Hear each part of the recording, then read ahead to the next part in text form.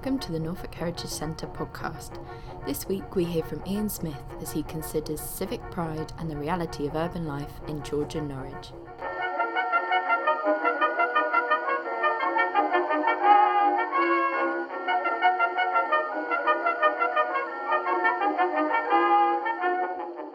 Before I start, can you hear me at the back? Yes. Good.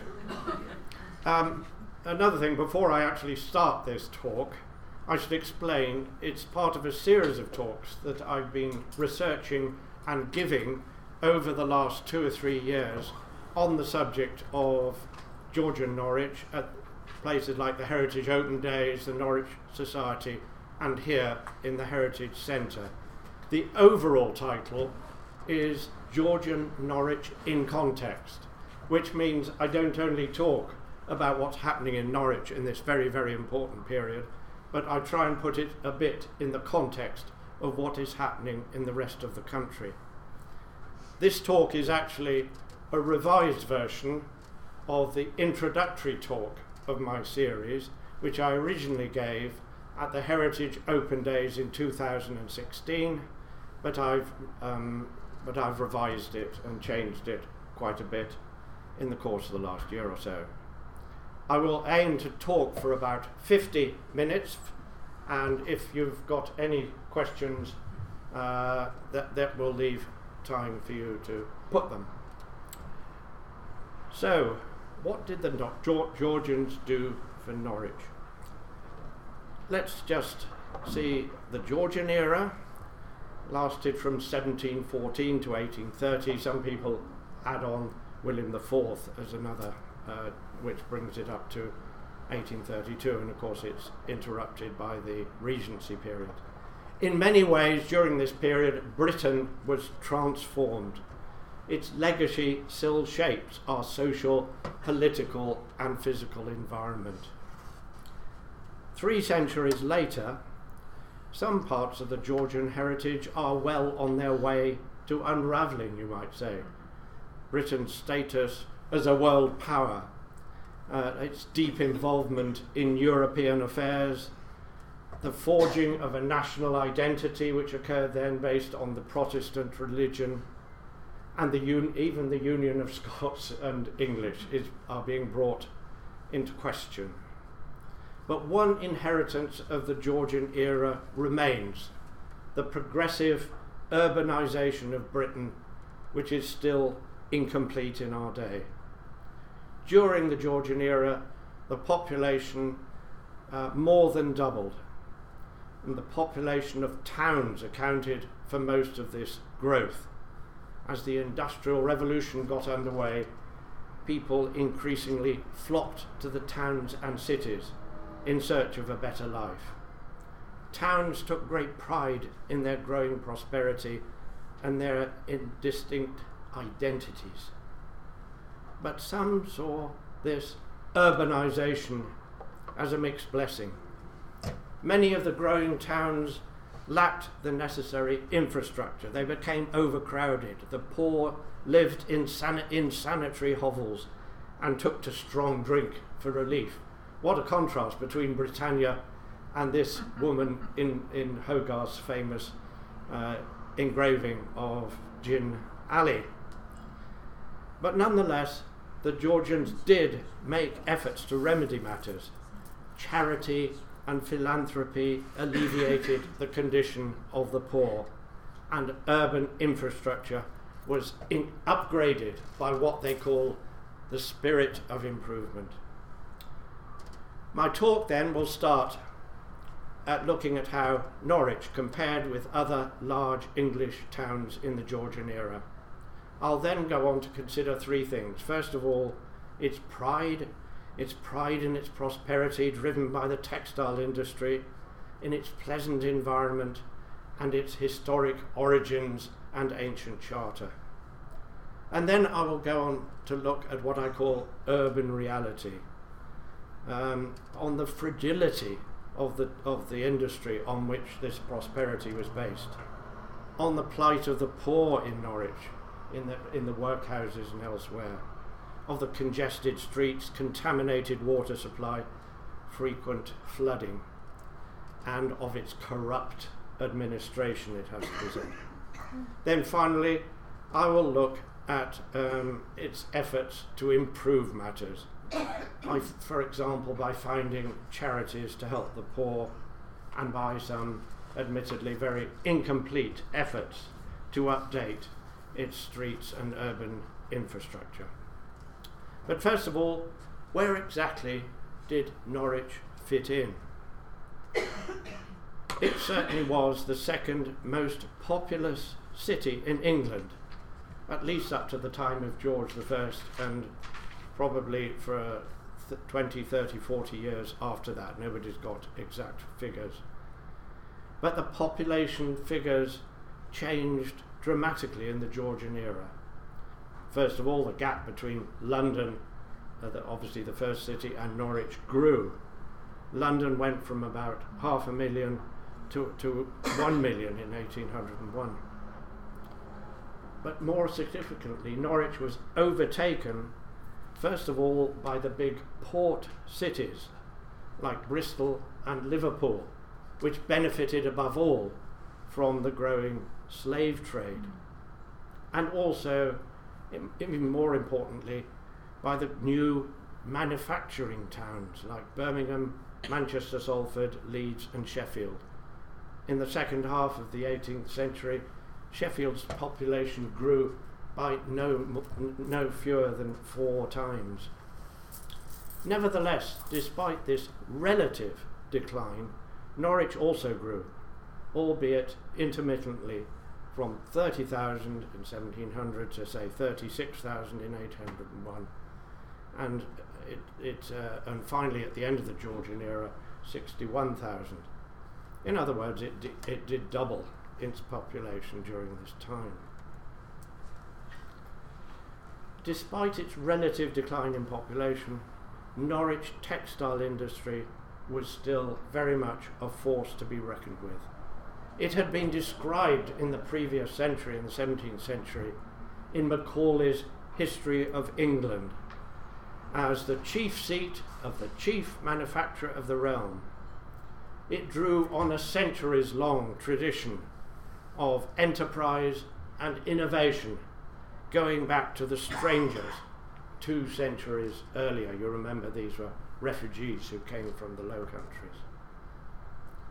In the 18th century, worldwide trade boosted demand for all sorts of manufactured goods. Small metal goods from Birmingham called toys, Sheffield cutlery, Stoke pottery, and of course Norwich textiles, which were no exception. Merchants began to exploit the export market from Norwich by sending their goods direct via Yarmouth rather than via London.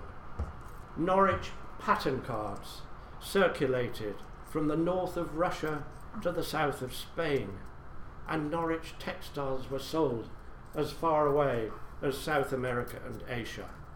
As a result, the city experienced a sort of golden age, particularly between 1730 and 1770. But there's no more to it than that. Unlike Birmingham, Sheffield and all those, Norwich was much more than a manufacturing centre. It was also a historic city governed by an ancient charter, a regional capital to which people flocked for a variety of professional and retail services, the seat of a bishopric with a magnificent cathedral, and the centre of a rich agricultural region. So let's first of all talk about civic pride. Norwich had plenty to be proud of. Among other people, some of you will have heard of the diarist, Parson Woodford, who took up his post in Western Longville. He says on his first visit to Norwich on the 14th of April 1775, "We breakfasted, dined, supped and slept at Norwich. We took a walk over the city in the morning, and we both agreed it was the finest city in England by far." And you've of course got plenty of other similar references like George Borough, the fine city and so on. In common with other towns, Norwich expressed this civic pride in a variety of printed forms, in history books, guidebooks, city directories and maps. The main theme of them was the prosperity and opulence enjoyed by its wealthy elite, particularly in this golden age. There were the early Georgian town histories of Norwich. The 1728 one talked of the trade and opulency of this populous city, where the manufacturers had acquired, quote, prodigious wealth. The 1738 history said it was a fair, large and rich city of England. Then guidebooks started to appear from about the 1770s onwards. They were known as tours. Richard Beatniff's Norfolk Tour of 1775, the first guidebook of this area, went through 6 editions. It described the wealth, beauty, extent, populousness of Norwich. Then Chambers' guidebook tour of 1829 said it was distinguished in the commercial annals of Great Britain for its manufactures. Then there were the city directories, which listed all the tradespeople and so on in the city. Norwich was one of the very first towns to publish one in 1783. In the introduction, it described itself as abounding in opulence and fashion, followed by another directory in 1802. By then, we have to say, the decline had set in, but Norwich was still said to enjoy, quote, advantages superior to most cities in the kingdom. Then there were maps. Crossfield's map of 1727 displays not only churches around the edge, but also the homes of the wealthy. According to one later source, they were fitted up in a style which is seldom seen but in the houses of our first nobility. King's map of 1766 featured new public buildings constructed in the 1750s, the assembly rooms where ladies, quote, profuse in jewellery, attended balls and tempted to marry off their daughters, the Theatre Royal where audiences were treated to shows transferred from London, and the Octagon Chapel where nonconformist elite worshipped, described by John Wesley as perhaps the most elegant meeting house of all Europe. And you see these on the bottom right of the map, just above the cathedral. Opulence was also on display in the city streets. Gentlemen's Walk, cleared of encumbrances to provide a, quote, space of parade-like appearance. A space of parade-like appearance, lined with fashionable taverns, coffee houses and shops. A scene, quote, of bustle and business, health and wealth, prosperity and pleasure. Proud, let me call it, as the true criterion of provincial and national glory.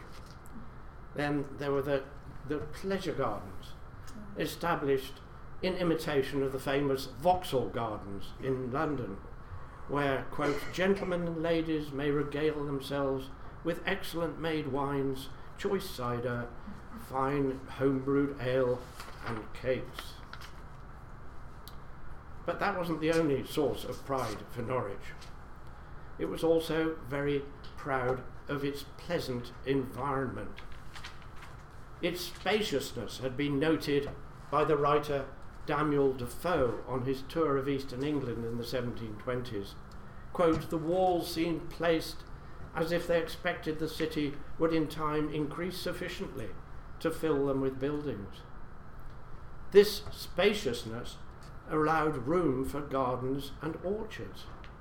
To go back to the town history of 1728 again, quote, the houses are in all parts of the city intermixed with flowery, fragrant, fruitful and delicious gardens and orchards, which afford a most agreeable prospect from the adjacent hills, where you may behold the lively verdure of the trees, giving a delectable shade to the houses, and making the whole appear like a city in a grove, or a grove in a city. A a phrase which became very popular at the time. Or the 1738 history. You may sit on a bank of flowers, view the verdant trees displaying the banners of Eden to shade the houses, while the ravished eye is doubtful whether it be a city in a grove or a grove in a city. And everybody referred to this phrase. And then the good air quality was widely noted, particularly important in Georgian times because it was thought that disease was transmitted through the air.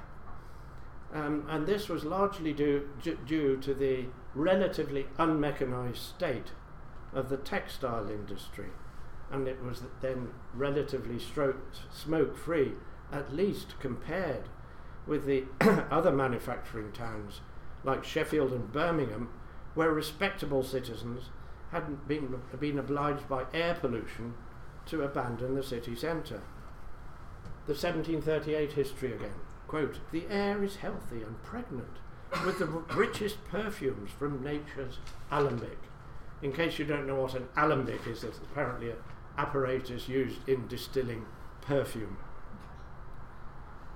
Then the pleasant environment was also enhanced by the abundance of food available in the market.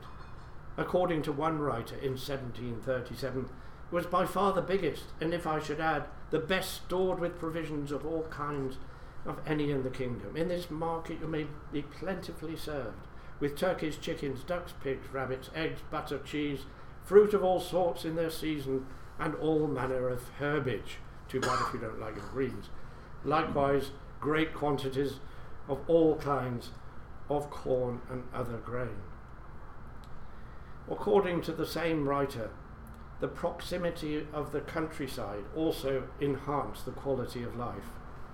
Quote, "In one respect, we are much happier than Londoners, for we can take our horses and ride 2 or 3 miles out of the city for an airing of the afternoon.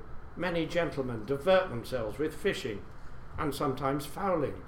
Neither need they go a great way from the city for gain." Then Norwich was also inordinately proud of its historic origins. Early Georgian histories were based on hearsay. The anonymous author of the 1728 history thought that the castle was started by Gurguntus, king of Britain, and that quote, "Julius Caesar in his time found it a strong, beautiful and commodious place and caused several buildings to be erected thereabouts." Absolute nonsense, of course. But more serious study of history was already underway, based on documentary research and the recording of historic buildings and inscriptions. In 1729, the Reverend Francis Bloomfield started work on his monumental multi-volume, quote, "essay towards a topographical history of the county of Norfolk," 2 volumes of which were devoted to Norwich. It was widely recognised as creating the foundation of local history in Norwich.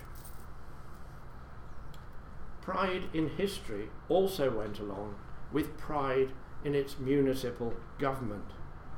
Unlike these other manufacturing towns like Manchester, Birmingham and Sheffield, which were still governed like overgrown villages, Norwich boasted a succession of royal charters going back 4 centuries, which established its independent status as a city and a county in itself. Guild Day in midsummer was where this status was celebrated above all. When the new mayor was inaugurated, it was a major civic event. The long procession from the Guildhall to the cathedral was led by the dragon, attended by 4 whifflers with swords, 2 beadles, music of the city standard, etc., etc. On their way back from the cathedral to the Guildhall, after a service and a sermon, the procession stopped at the Free School, now known as Norwich School, where one of the pupils addressed them with a Latin oration. Also in the Georgian era, the incoming mayor, with help from corporation funds, it has to be said, traditionally offered a grand feast. In 1800, for example, 800 came to the feast in St Andrew's Hall, and 450 attended a ball in the Assembly House. Civic ceremonial was enhanced by costumes and regalia. A detailed table published in 1729 set out exactly what habits the Right Worshipful Mr Mayor and other officials were to wear upon all festive days, starting with Christmas and other meetings. The colours of the habits varied from scarlet, violet to black. Some of this ceremonial, of course, still survives today, but with a somewhat more carnival atmosphere in the annual Lord Mayor's procession. And of course the historic regalia, including a mace presented at this time in 1734 by Sir Robert Walpole, is still in use. So now we pass from civic pride to urban reality. Norwich citizens in the Georgian era, it might seem, were living in a sort of earthly paradise from what we've heard so far. Proud of their history, living in a benign, beautiful environment, blessed with wealth and opulence. But urban reality didn't always correspond with civic pride. For one thing, wealth and opulence were never totally secure. The textile industry, and hence the prosperity of the city, was always at the mercy of outside circumstances. The growth of trade, what we now call, I suppose, globalization in the first half of the 18th century, on which this prosperity depended, was a mixed blessing, could also be a source of instability. At the very beginning of the Georgian era, there was a lot of competition from imports. Brightly coloured cotton cloth, known as calico, was imported by the East India Company. It was undercutting English woolen and silk materials by much as 5 times in price, as well as appealing to the growing taste for fashion and bright colours. Demand for Norwich textiles for a time collapsed, leading to unemployment and distress. The weavers, as they often did, responded by rioting, the rabble cutting several gowns and pieces on women's backs, entering shops to seize all calicos found there, and beating the constables that endeavoured to apprehend them. But the crisis was eventually overcome by some protectionist legislation in the 1720s. Even the subsequent export drive, from which Norwich textiles later benefited, was not without its risks. Even in times of peace, merchants sometimes overreached themselves. Recovery of debts in remote foreign countries was never easy. Stannard and Taylor, one of the leading textile firms, for example, was declared bankrupt in 1769. It had engaged in unsuccessful speculative trading as far afield as Buenos Aires, Lima, and Veracruz. One Spanish customer, who presumably himself went bankrupt, offered to pay in oranges. Then there were the impact of wars, particularly with France, which punctuated this period of our history. The wars with revolutionary France from 1793, their impact was particularly severe. William Wyndham, one of the city's MPs who strongly supported the war, became an object of hate among the weavers. At the by-election of July 1794, following his appointment as war minister, his supporters set up in the marketplace a loom hung with black cloth and empty shuttles, and drew attention to the unrelievedly bleak picture of, quote, numberless objects of distress with which our streets are crowded, those creatures of silent and quiet sufferance. So at the end of the Napoleonic Wars, 1815, it did bring a temporary boom in the textile industry. But there were long-term factors which were coming into play. Despite the high-quality shawls which Norwich specialised in, it was being overtaken by the more easily mechanised West Riding, worsted and Longshire cotton. Manufacturers in Norwich tried to reduce the wages of their workforce, of their weavers, to compensate. But the end of the Georgian era was particularly difficult. In 1829, 2 firms were declared bankrupt. They faced violence, dragoons were called out. Mr. Wright, the largest manufacturer in the city, had vitriol thrown in his face, from which he lost the sight of an eye. Of course, it was the poor who suffered most at times of economic crisis. The workhouses presented the most dramatic flip side of wealth and opulence. Both the main Norwich workhouses, almost next door to each other, occupied ancient buildings unsuited to their purposes, St Andrew's Hall and the former palace of the Duke of Norfolk, now a multi-storey car park. An average of 1,282 paupers were accommodated in the workhouses between 1784 and 1801. At one time in 1800, this is during the depression caused by the Napoleonic or the French wars, the numbers reached 2017, about 1 in 20 of the city's population. At the end of the Georgian era, the local press was still graphically describing the workhouses, quote, as, quote, a scene of filth, wretchedness and indecency, in which paupers gnawed food from their hands, bedding was verminous, and inmates were mixed together indiscriminately. But even the workhouses couldn't cope at times of extreme shortage. At least if you were in the workhouse, you got something to eat. But in times of bad harvest, when grain prices rose beyond the reach of the poor, near famine conditions were created. The food riots, for example, directed against the millers suspected of profiteering, punctuated the Georgian era. In 1766, millers' houses were attacked. 8 rioters were sentenced to death and 2 executed. Then the environment. Despite the pride in pleasant environment, Norwich, like other Georgian cities, suffered from certain environmental and sanitary problems, some of which are familiar today, some of which, thank God, are not. Traffic problems.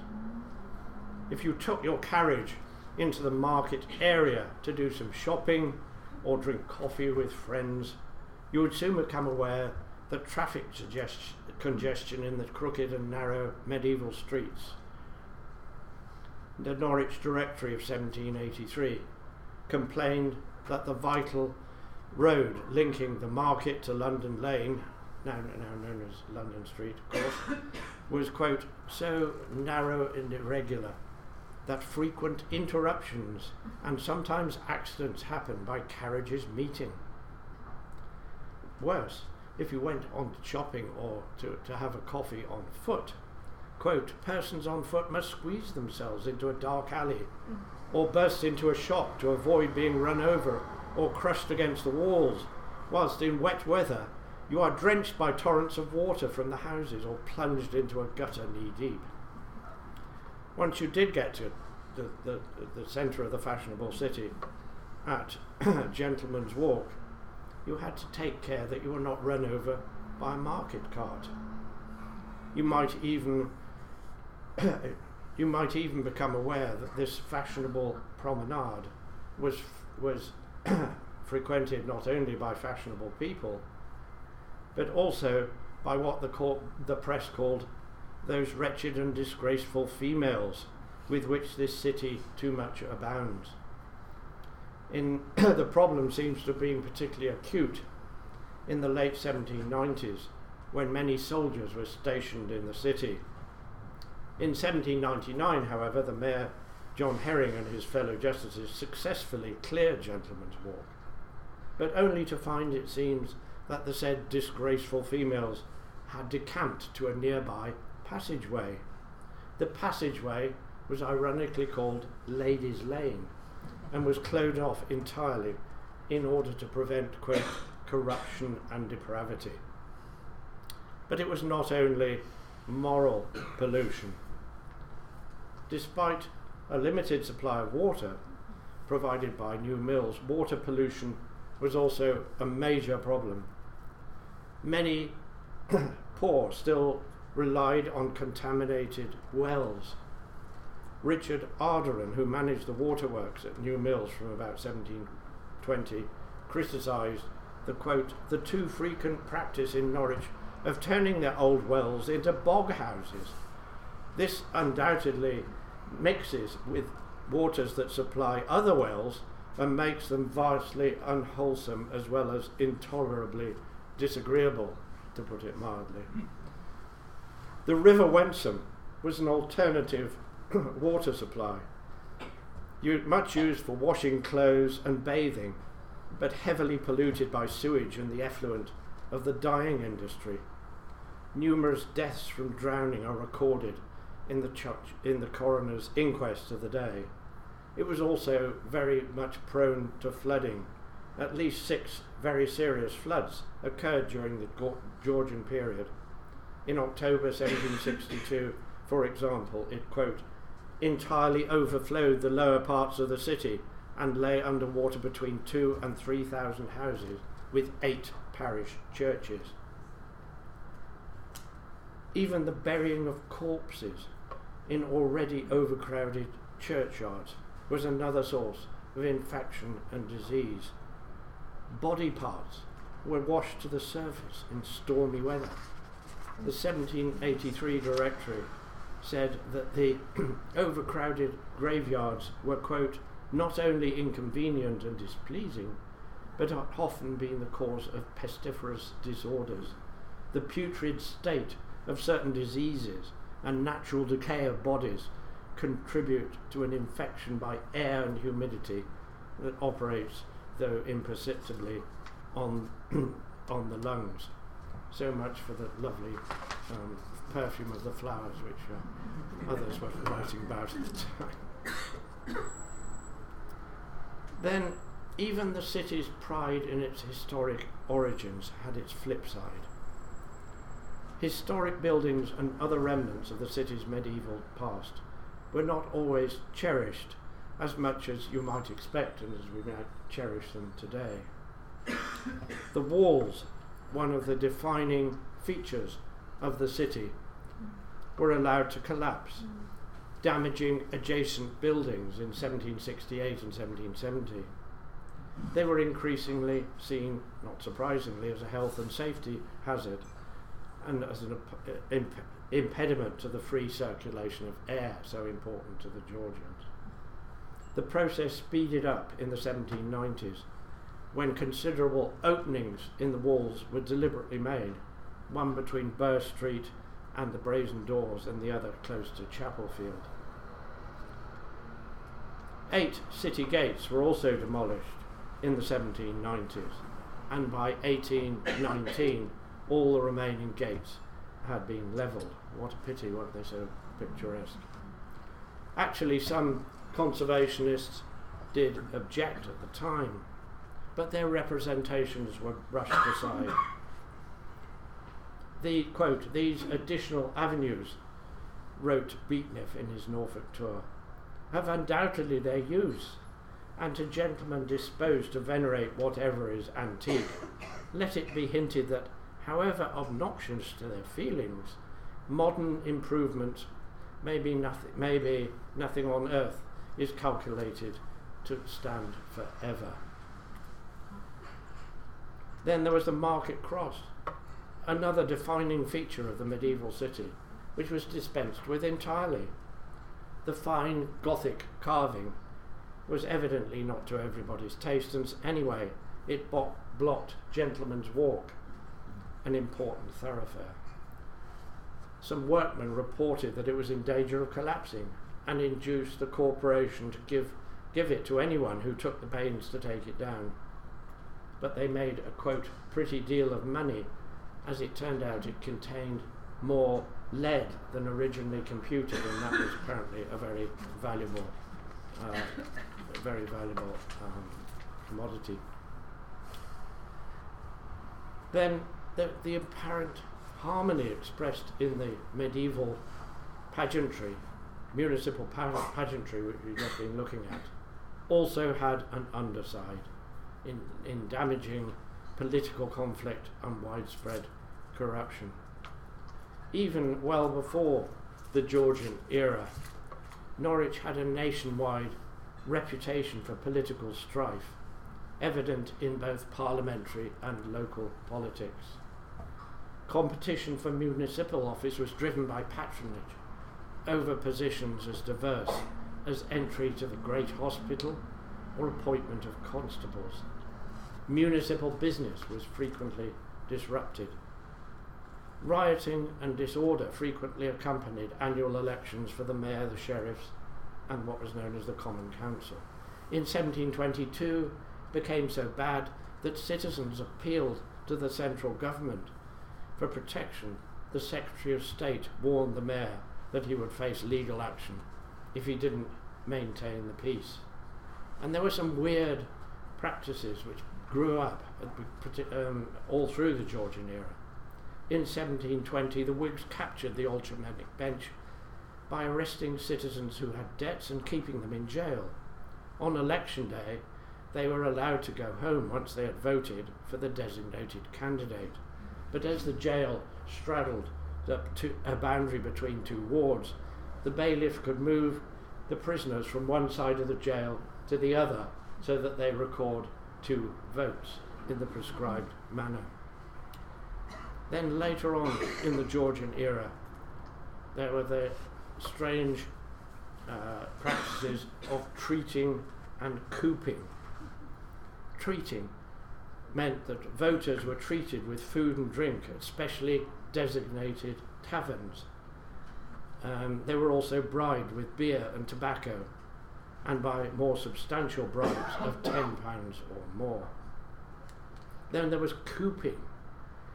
This was a term used for the shutting when voters were kidnapped, sometimes violently, to ensure that they voted for a party or to prevent them voting for the opposing party. The shocking extent of these practices was finally revealed when the government's municipal corporation commissioners came to Norwich and took detailed evidence in the Guildhall in 1833.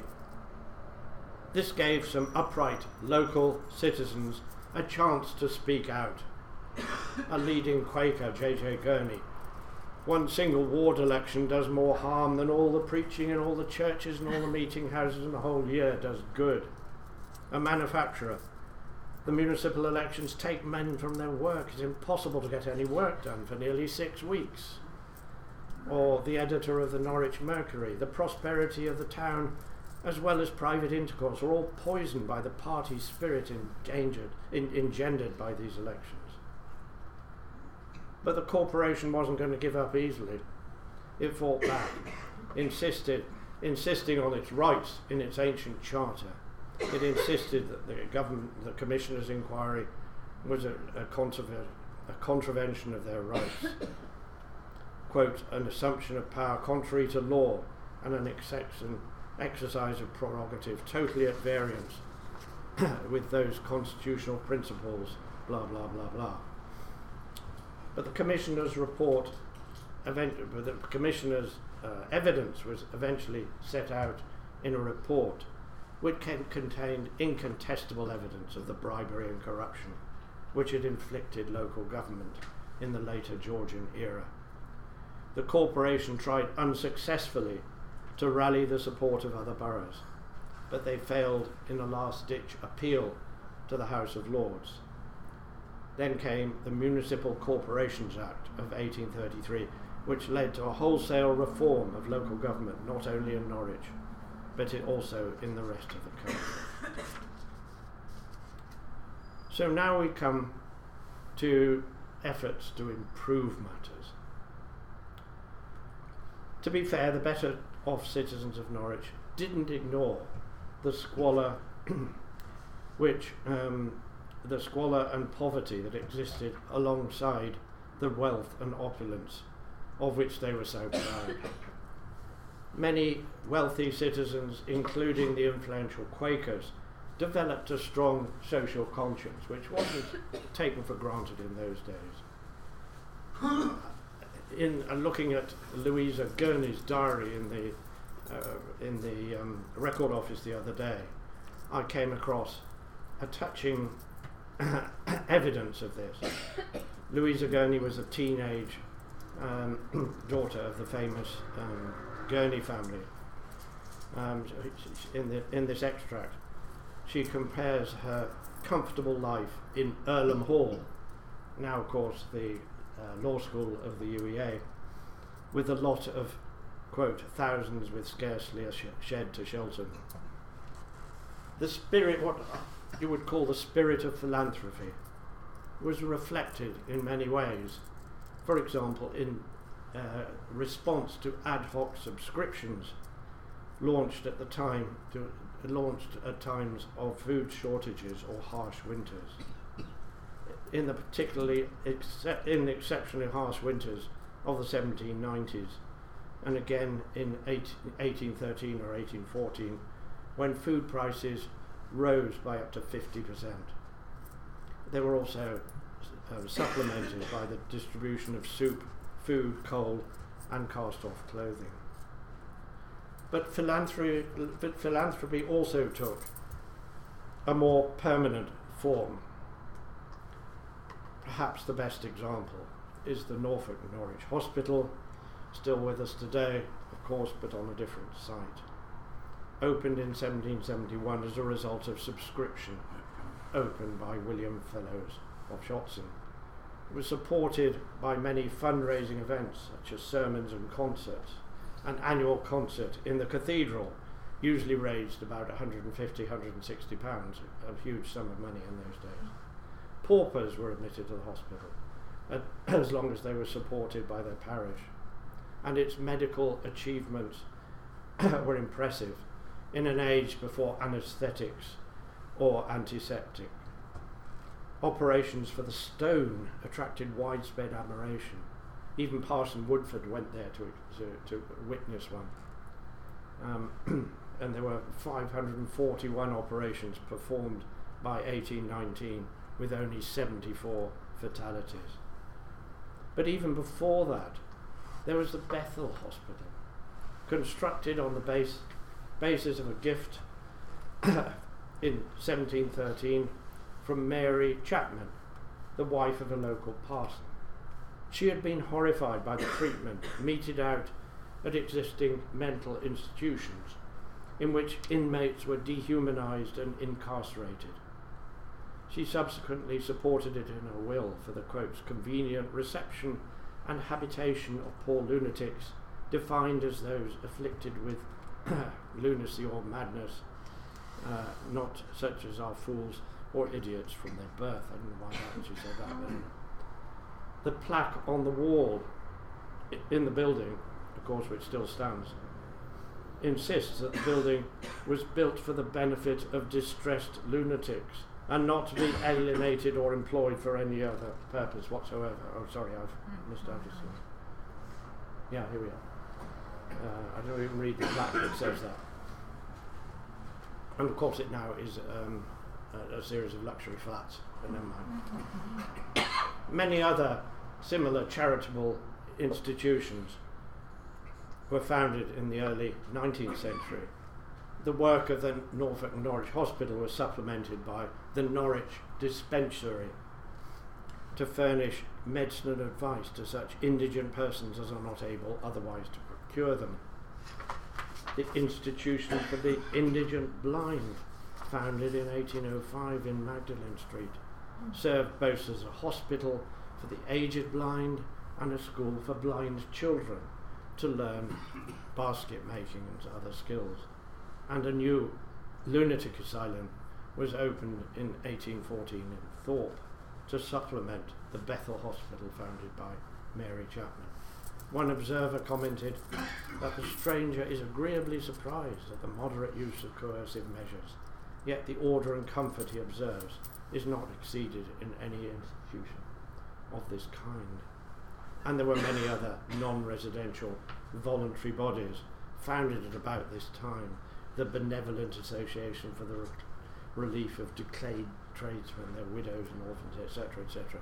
Interestingly, one called the Society of Universal Goodwill for the relief of foreigners without settlement in England and not entitled to parish relief.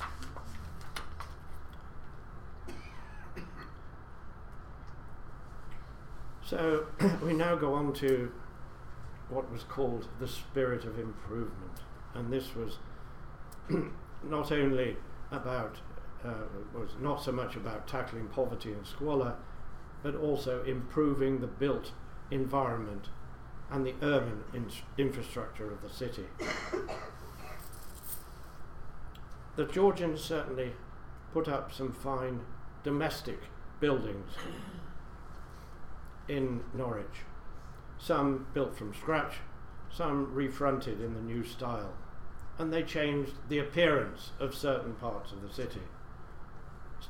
Some still survive, not always in the best of repair. In Surrey Street, All Saints Green, St Giles, and on the north side the river, Colgate and Magdalen Street, and you'll be familiar with all of these. Towards the end of the Georgian era, there was another development, which was the extension, the suburbanisation, the extension of the city outside the walls. Quote, a rapid increase of dwellings on the roads adjacent to the city, it was said. They are built in humble imitation of those countless erections which astonish the stranger on his approach to the metropolis of England. By 1831, at the end of the Georgian era, over 22% of the city population lived outside the walls. Then there were the public buildings, of course, which I've mentioned already. Thomas Ivory, the chief exponent of the new Palladian style, is responsible not only for the Georgian terraces in Surrey Street, but also for major public buildings, including the Assembly House, the original Theatre Royal, the Octagon Chapel, and no longer existing the Tabernacle Methodist Chapel in Bishopsgate. And despite disregard for some of the medieval buildings which I've looked at, Norwich in the 1740s did carry out a major programme of refurbishment of the cathedral and Bishop's Palace, probably not before time. In Cromwellian era there had been a proposal to demolish it entirely and use the stone to build a new harbour at Yarmouth. There was no similar work on the castle keep, which of course at the time was still used as a prison until after the Georgian era. But the restoration of the castle hill and ditches went ahead in the early 19th century and became, quote, a favourite promenade from which, from the beauty of its views, its central location in a populous city is probably not equalled by any other in the kingdom. Nevertheless, in spite of these new buildings, there was no new Georgian city quarter, as there is, for example, in Bath or in Edinburgh or in parts of London. A French visitor put his finger on it in 1784. He wrote that, like all ancient cities, Norwich is badly planned and built. It is not that there are no good or beautiful houses, but a well-built house on a bad site or in a narrow street can never appear more than very moderate. It's not to say that the spirit of improvement was absent. It's reflected in the 1783 directory, which expressed the hope that work could begin following the end of the American War of Independence, which was just finished at that time.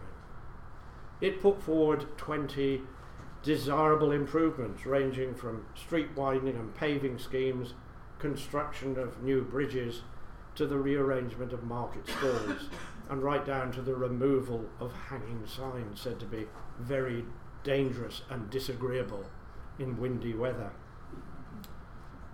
But Norwich actually fell behind at this time, in spite of an urgent need to modernise its urban infrastructure.